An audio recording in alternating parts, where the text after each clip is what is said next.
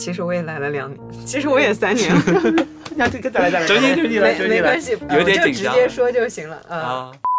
大家好，欢迎来到风下之洲播客，我是刘晨。我研究古代文学，具体来说就是在1000年以前的宋代，没有电脑没有手机的时候，大家怎么互相写信互相传字条，听上去很浪漫。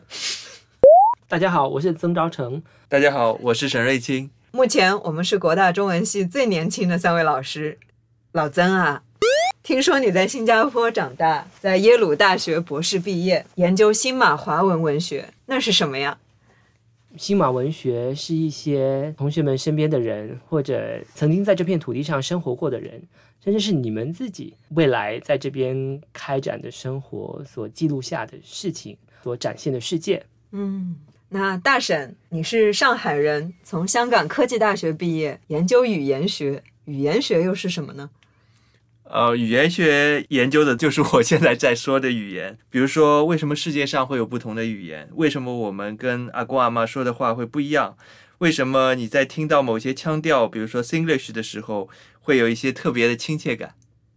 我们是风下之洲的主持人，下面我们来讲讲风下之洲是什么意思。对于这个东南亚来说，这个风又有不同的含义，因为这个地区以前不同地方的人交流都是靠航海，那个时候也没有飞机，如果是航海的话，季风是非常重要的，所以很早的时候有一位阿拉伯航海家说这个地区是lands below the winds， 风下也就成了一个描述这个地区的一个术语。20世纪上半期，一个南来的中国社会活动家叫胡玉芝，在1945年大概12月份的时候创办了一份很有名的刊物叫《风下》，当时在知识青年当中相当有影响。说一下洲这个字，就是新洲的洲，也就是新加坡的别称。刚刚2位既讲了历史上有这样一份刊物的渊源，又有我们这里今天具体所处的地理环境的渊源。在我的理解来看，我们这是一片处于季风环绕之下的小岛，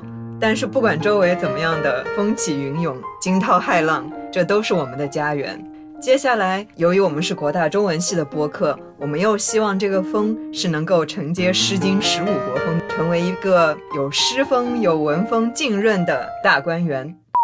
我们为什么想到要来做风下之洲这个播客？希望能够在系里建立一个用中文来进行交流的社群，无论是跟你们就是我的同事也好，或者是跟同学也好，利用这个平台让大家不只增进了解，也希望这个播客计划也可以变成让外面的同学、老师或者公众了解我们国大中文系的一扇窗口。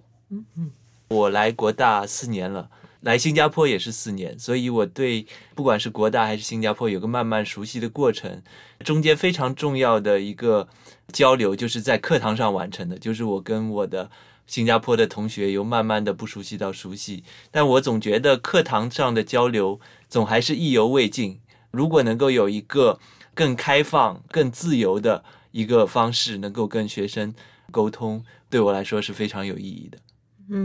也希望能和同学们有更多交流的机会，彼此学习，教学相长。